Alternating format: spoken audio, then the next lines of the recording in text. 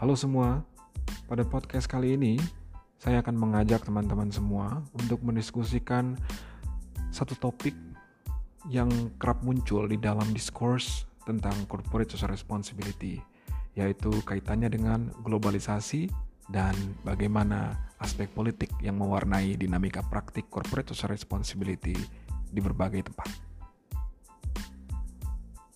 Saya akan mulai pembahasan ini dengan membahas New Political Rule of Business.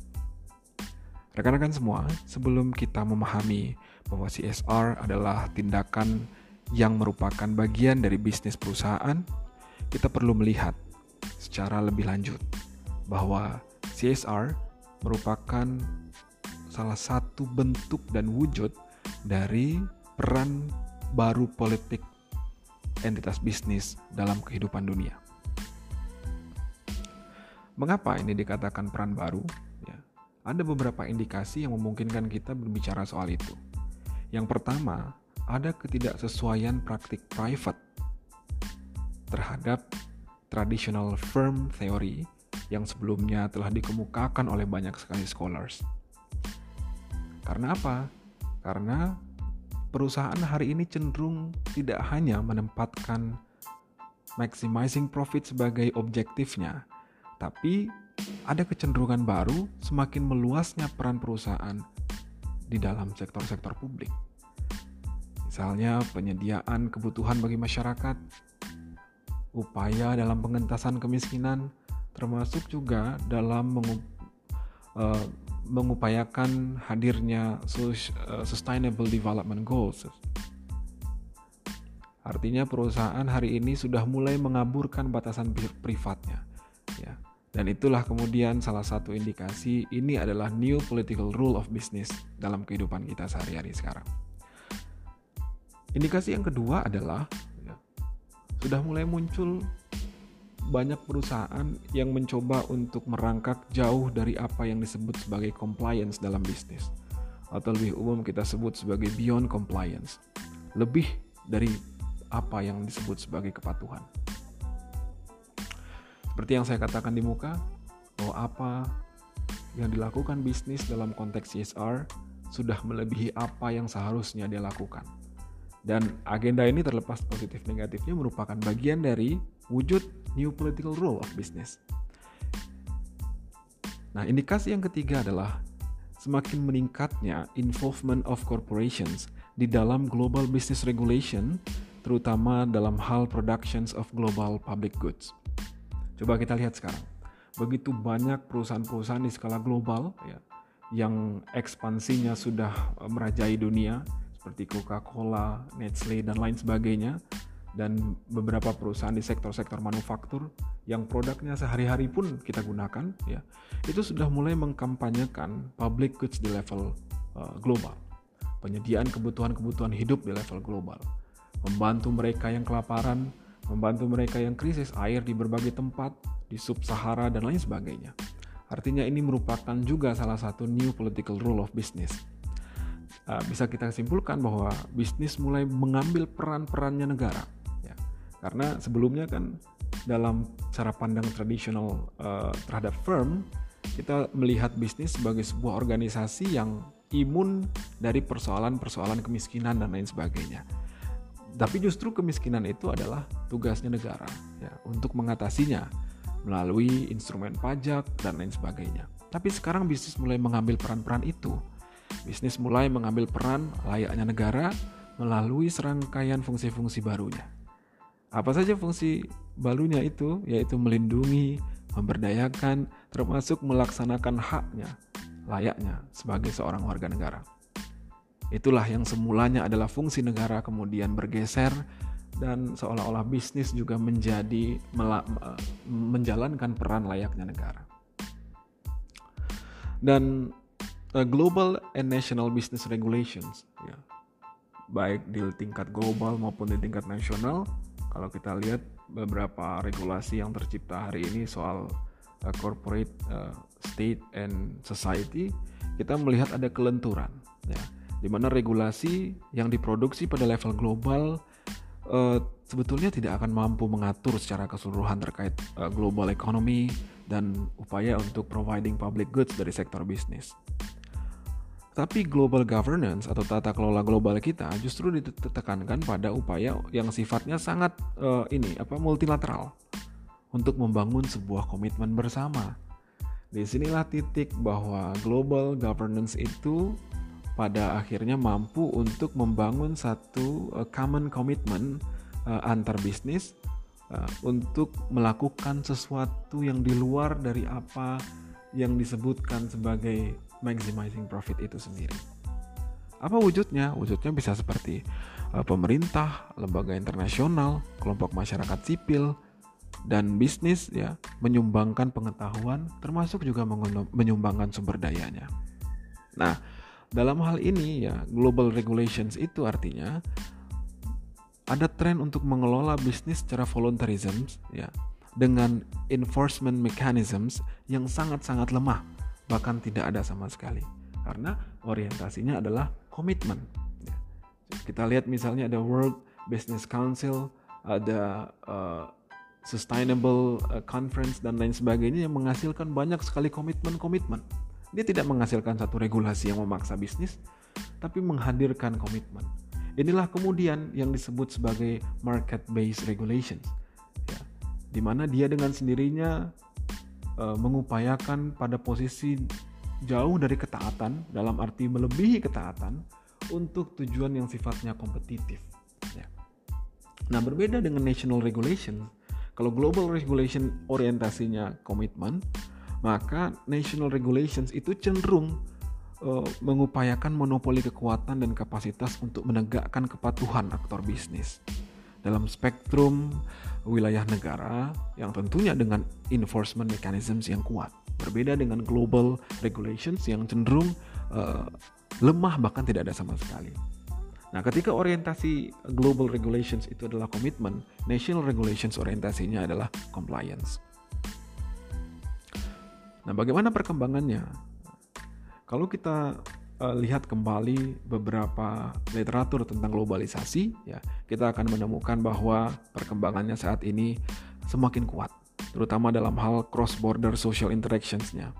Karena sangat berkurangnya biaya yang timbul untuk membangun sebuah koneksi lintas area melalui komunikasi, melalui transfers of capital, yaitu goods and people.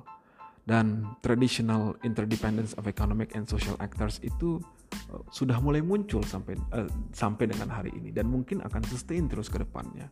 Bagaimana kemudian kita cukup mudah untuk membangun satu komunitas di level global misalnya, ya karena teknologi yang membuat kita semakin dekat satu sama lainnya. Nah, percepatan dampak globalisasi ini apa dampaknya? Tentu kita bisa melihat dampak itu dalam kehidupan seharian kita. Nah, disebutkan bahwa ada 4 dampak yang dapat nanti kita juga kaitkan dengan bagaimana perkembangan CSR, termasuk juga pengaruhnya terhadap rezim global hari ini adalah ada 4 hal. Yang pertama, political decisions. Ya. Dalam political decisions jelas terjadi reductions of barriers of trade. Ya. Jadi barrier dalam hal perdagangan di seluruh dunia itu sudah tidak ada lagi. Bahkan mungkin dalam titik yang sangat minimal. Ya, karena ada upaya untuk reduction of barriers for trade. Termasuk juga dengan mudah kita menemukan adanya foreign direct investment. Ya. Ada penanaman saham luar negeri ya, yang mungkin terjadi juga di samping kita. Ya. Dan yang ketiga, capital dan services. Dan merupakan itu sebuah arus yang sangat cepat sekali dan sulit untuk dibendung. Termasuk juga kita juga melihat adanya privatisasi dan deregulasi atau kebijakan-kebijakan yang melemahkan kerjasama bisnis to bisnis misalnya antar negara, itu pasti akan dibuat fleksibel atau diupayakan dalam semangat deregulation policies. Yang kedua, kita juga bisa lihat dampaknya itu political upheaval, di mana ada upaya untuk meremove ya kerangka national area kita, ya, karena kita sekarang berbicara soal market yang sifatnya sangat global. Ditambah lagi dampak yang ketiga yaitu technological advancement. melalui communications, media, transportation, semuanya berlangsung begitu cepat dan memudahkan koneksivitas antar negara, antar orang, antar bisnis di dalamnya. Dan dampak yang terakhir adalah socio-political development. Yang bisa kita lihat dalam kehidupan nyata itu adalah adanya human mobility seperti migrations, termasuk juga spread of knowledge yang begitu cepat, dan creations of a new identity seperti we are Asian dan lain sebagainya. Jadi ada new identity secara global dan regional yang membuat kita semakin cepat untuk melangkah menuju global society itu. Nah, dampaknya apa dari keempat hal tadi ketika itu berlangsung secara berkesinambungan adalah ada pergeseran menuju dari nationalism menuju post-national. Nah, apa dampaknya? Ya, yang kita bisa pahami adalah tentu dalam era post-nation ini ya ada loss of regulations of power, ya powernya state institutions karena adanya fragmentasi dari otoritas yang tersedia, termasuk juga increasing the ambiguity of borders, jurisdictions, termasuk juga blurring of the lines between the public and private sphere. Nah, hal ini sesuatu hal yang tidak bisa dibendung dalam era post-nasional ini. Nah, sehingga menyebabkan apa? Terutama ini juga berkaitan erat dengan perkembangan CSR adalah the decline of nation-state authority. Nah, penurunan otoritas not nation-state ini ya dapat kita identifikasi sebagaimana yang disebutkan Habermas. Ada dua hal. Yang pertama adalah the weakening of democratic control, ya, and the rule of law. Dan yang kedua adalah the growing heterogeneity of national cultures and pluralism of value and lifestyle sebagai future challenge for the democratic political order. Nah, dalam hal ini kita bisa menyepakati dua hal.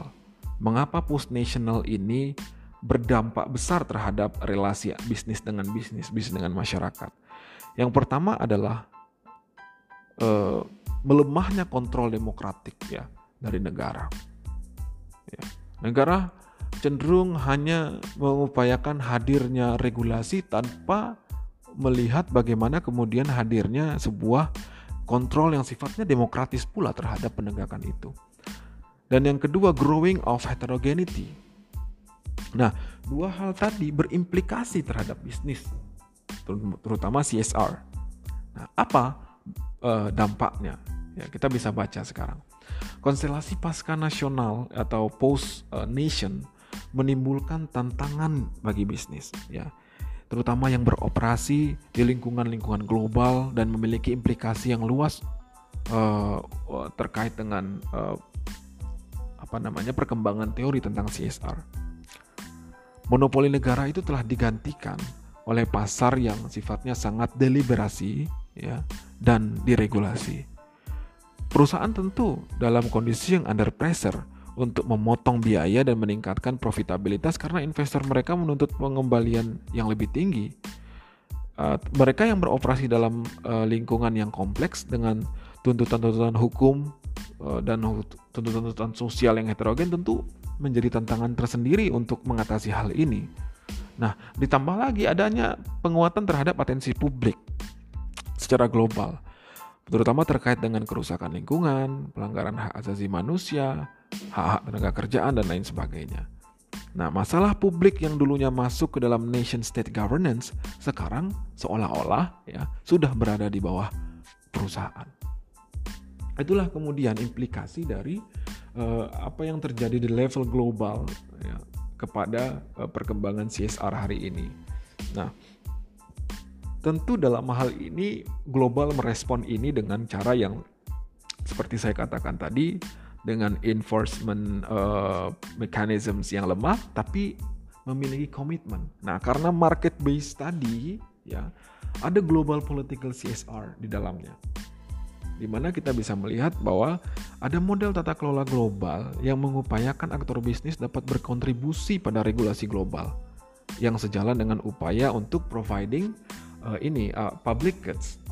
Nah, dia tidak mengikat, tapi dia mengupayakan. Itulah yang keunikan tersendiri dan bagaimana voluntary global regulations ini bekerja. Tapi karena dia market based, semua seolah-olah ingin comply terhadap komitmen-komitmen itu. Dan dia juga tidak bersifat instrumental. Nah, Global Political CSR juga mendorong aktor bisnis dan organisasi masyarakat sipil memiliki peran yang sama-sama aktif ya dalam demokrasi dan market control. Nah, jadi secara keseluruhan kita bisa menyimpulkan bahwa Global Political CSR itu mendorong balancing global political responsibility dan global economic responsibility. Wujudnya apa? Bisa kita lihat begitu banyak standarisasi di level global yang menempatkan social responsibility itu harus dikelola berdasarkan standar seperti A, seperti ini. Contohnya misalnya ada Global Reporting Initiative, ada ISO 26000, ada International Finance Corporations atau IFC. Ya. Nah, itu semua kan wujud dari bagaimana global menangkap ini sebagai sebuah challenge bagi bisnis dan kemudian distandarisasi. Apakah itu wajib? Tidak, ya. Tapi bisnis menganggap itu sebagai suatu hal yang sifatnya sangat market based sehingga dia harus penuhi komitmen itu karena perubahan pasar yang terjadi. Nah, itulah kemudian bagaimana kuatnya pengaruh global terhadap perkembangan CSR di berbagai tempat. Terutamanya mereka-mereka yang berstatus multinational company yang ekspansinya itu ya melebihi batas-batas negara asalnya gitu. Yang paling common bagi kita adalah Global Compact. Perusahaan-perusahaan BUMN di Indonesia cukup banyak meletakkan Global Compact itu sebagai salah satu pedoman dalam tata kelola CSR-nya. Nah, dari sinilah kita bisa melihat ternyata BUMN sekalipun gitu ya, yang pasarnya sangat dijaga, ya, yang pasarnya hampir pasti oleh pemerintah, juga mengikuti rules global itu, ya. Karena yang dipromotnya adalah komitmen bersama. Meskipun terdapat pula aturan-aturan yang mengikat tentang itu di level nasional kita, misalnya. Dan UN Global Compact ini punya impact yang luar biasa, ya, bagi perusahaan, ya. Misalnya disebutkan oleh Scherer dan Palazzo di tahun 2011, lebih dari atau sekitar 500 bisnis firm di berbagai dunia itu sudah subscribe ya to the UN Global Compact, ya. Nah, disinilah kita kenal itu sebagai upaya untuk call to engage in self-regulations in order to fill the regulatory vacuum. Nah, gimana maksudnya ini? Kalau kita lihat di sini, Scherer and Palazzo itu mengatakan bahwa mengapa UN Global Compact itu menjadi sangat ngehits ya dalam tinjauan perusahaan dan bisnis termasuk juga CSR, dan mengapa banyak sekali subscribernya atau pengikut dari UN Global Compact itu, ya karena ini adalah momentumnya self-regulations, terutama dalam upaya untuk mengisi kevakuman regulasi yang ada dalam konteks proses globalisasi. Karena globalisasi itu ya membuat orang semua terstandarisasi. Jadi ketika di dalam ruang lingkup geografis nasionalnya dia berada dan dia mungkin tidak expand ke luar negeri ya, tapi dia mencoba untuk mengilhami di UN Global Compact itu sebagai sebuah regulasi ya, dia akan melihat ini dan memaknai itu sebagai self regulations of business dan menerapkan itu dengan objektif yang hampir sama dengan perusahaan yang memiliki daya ekspansi global. Itulah pengaruh globalisasi terhadap CSR dalam konteks satu contoh saja, yaitu UN Global Compact ini. Nah, self-regulations ini tadi dikatakan sama Scherer and Palazzo, banyak bisnis yang sudah mulai mengkompensasi kesenjangan dalam pemerintah nasional secara sukarela berkontribusi pada self-regulations. Jadi kesenjangan, ketidakmampuan, kekurangan pemerintah itu dikontribusi bisnis aktor tuh turut berkontribusi penuh dalam hal ini melalui self regulation, terutama dalam social aspek atau social responsibility ini, termasuk juga dengan upaya untuk memproduksi public goods tanpa melalui pemerintah lagi. Kita sangat banyak menemukan itu semua. Ini adalah salah satu konsekuensi dari globalisasi. Ya. Mungkin kita juga bisa berargumentasi bahwa itu kan adalah sebuah nawaitunya bisnis supaya dia bisa mendapatkan improve financial performance-nya dia gitu kan.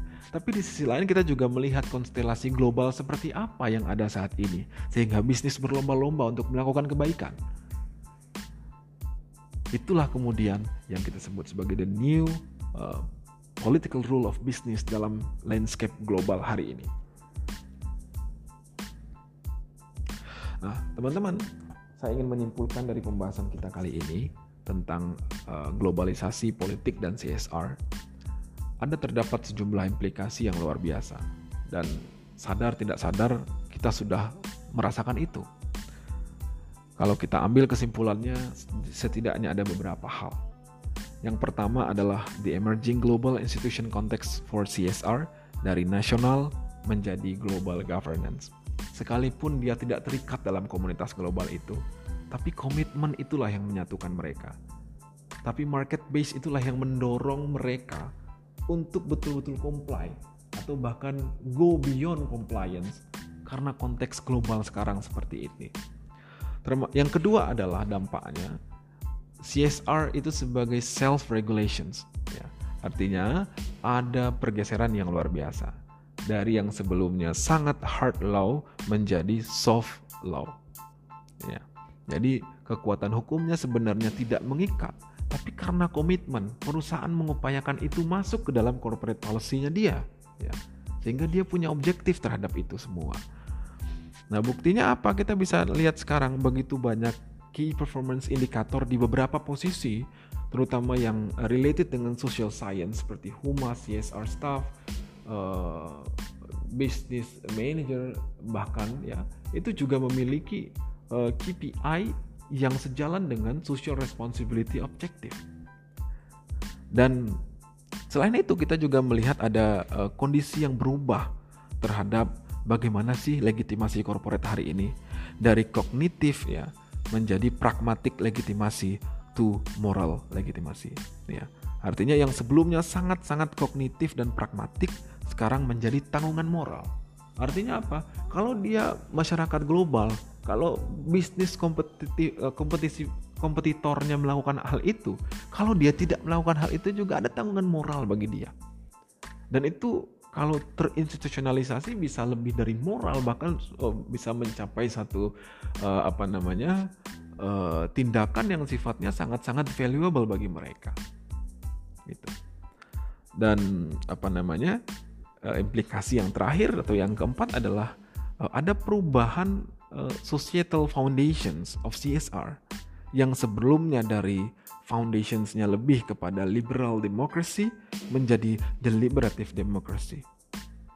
Masyarakat turut serta, masyarakat memonitor. Ya. Bisnis bukan aktor yang kuat ya, di level masyarakat sekarang ya, karena masyarakat senantiasa tumbuh dan berkembang.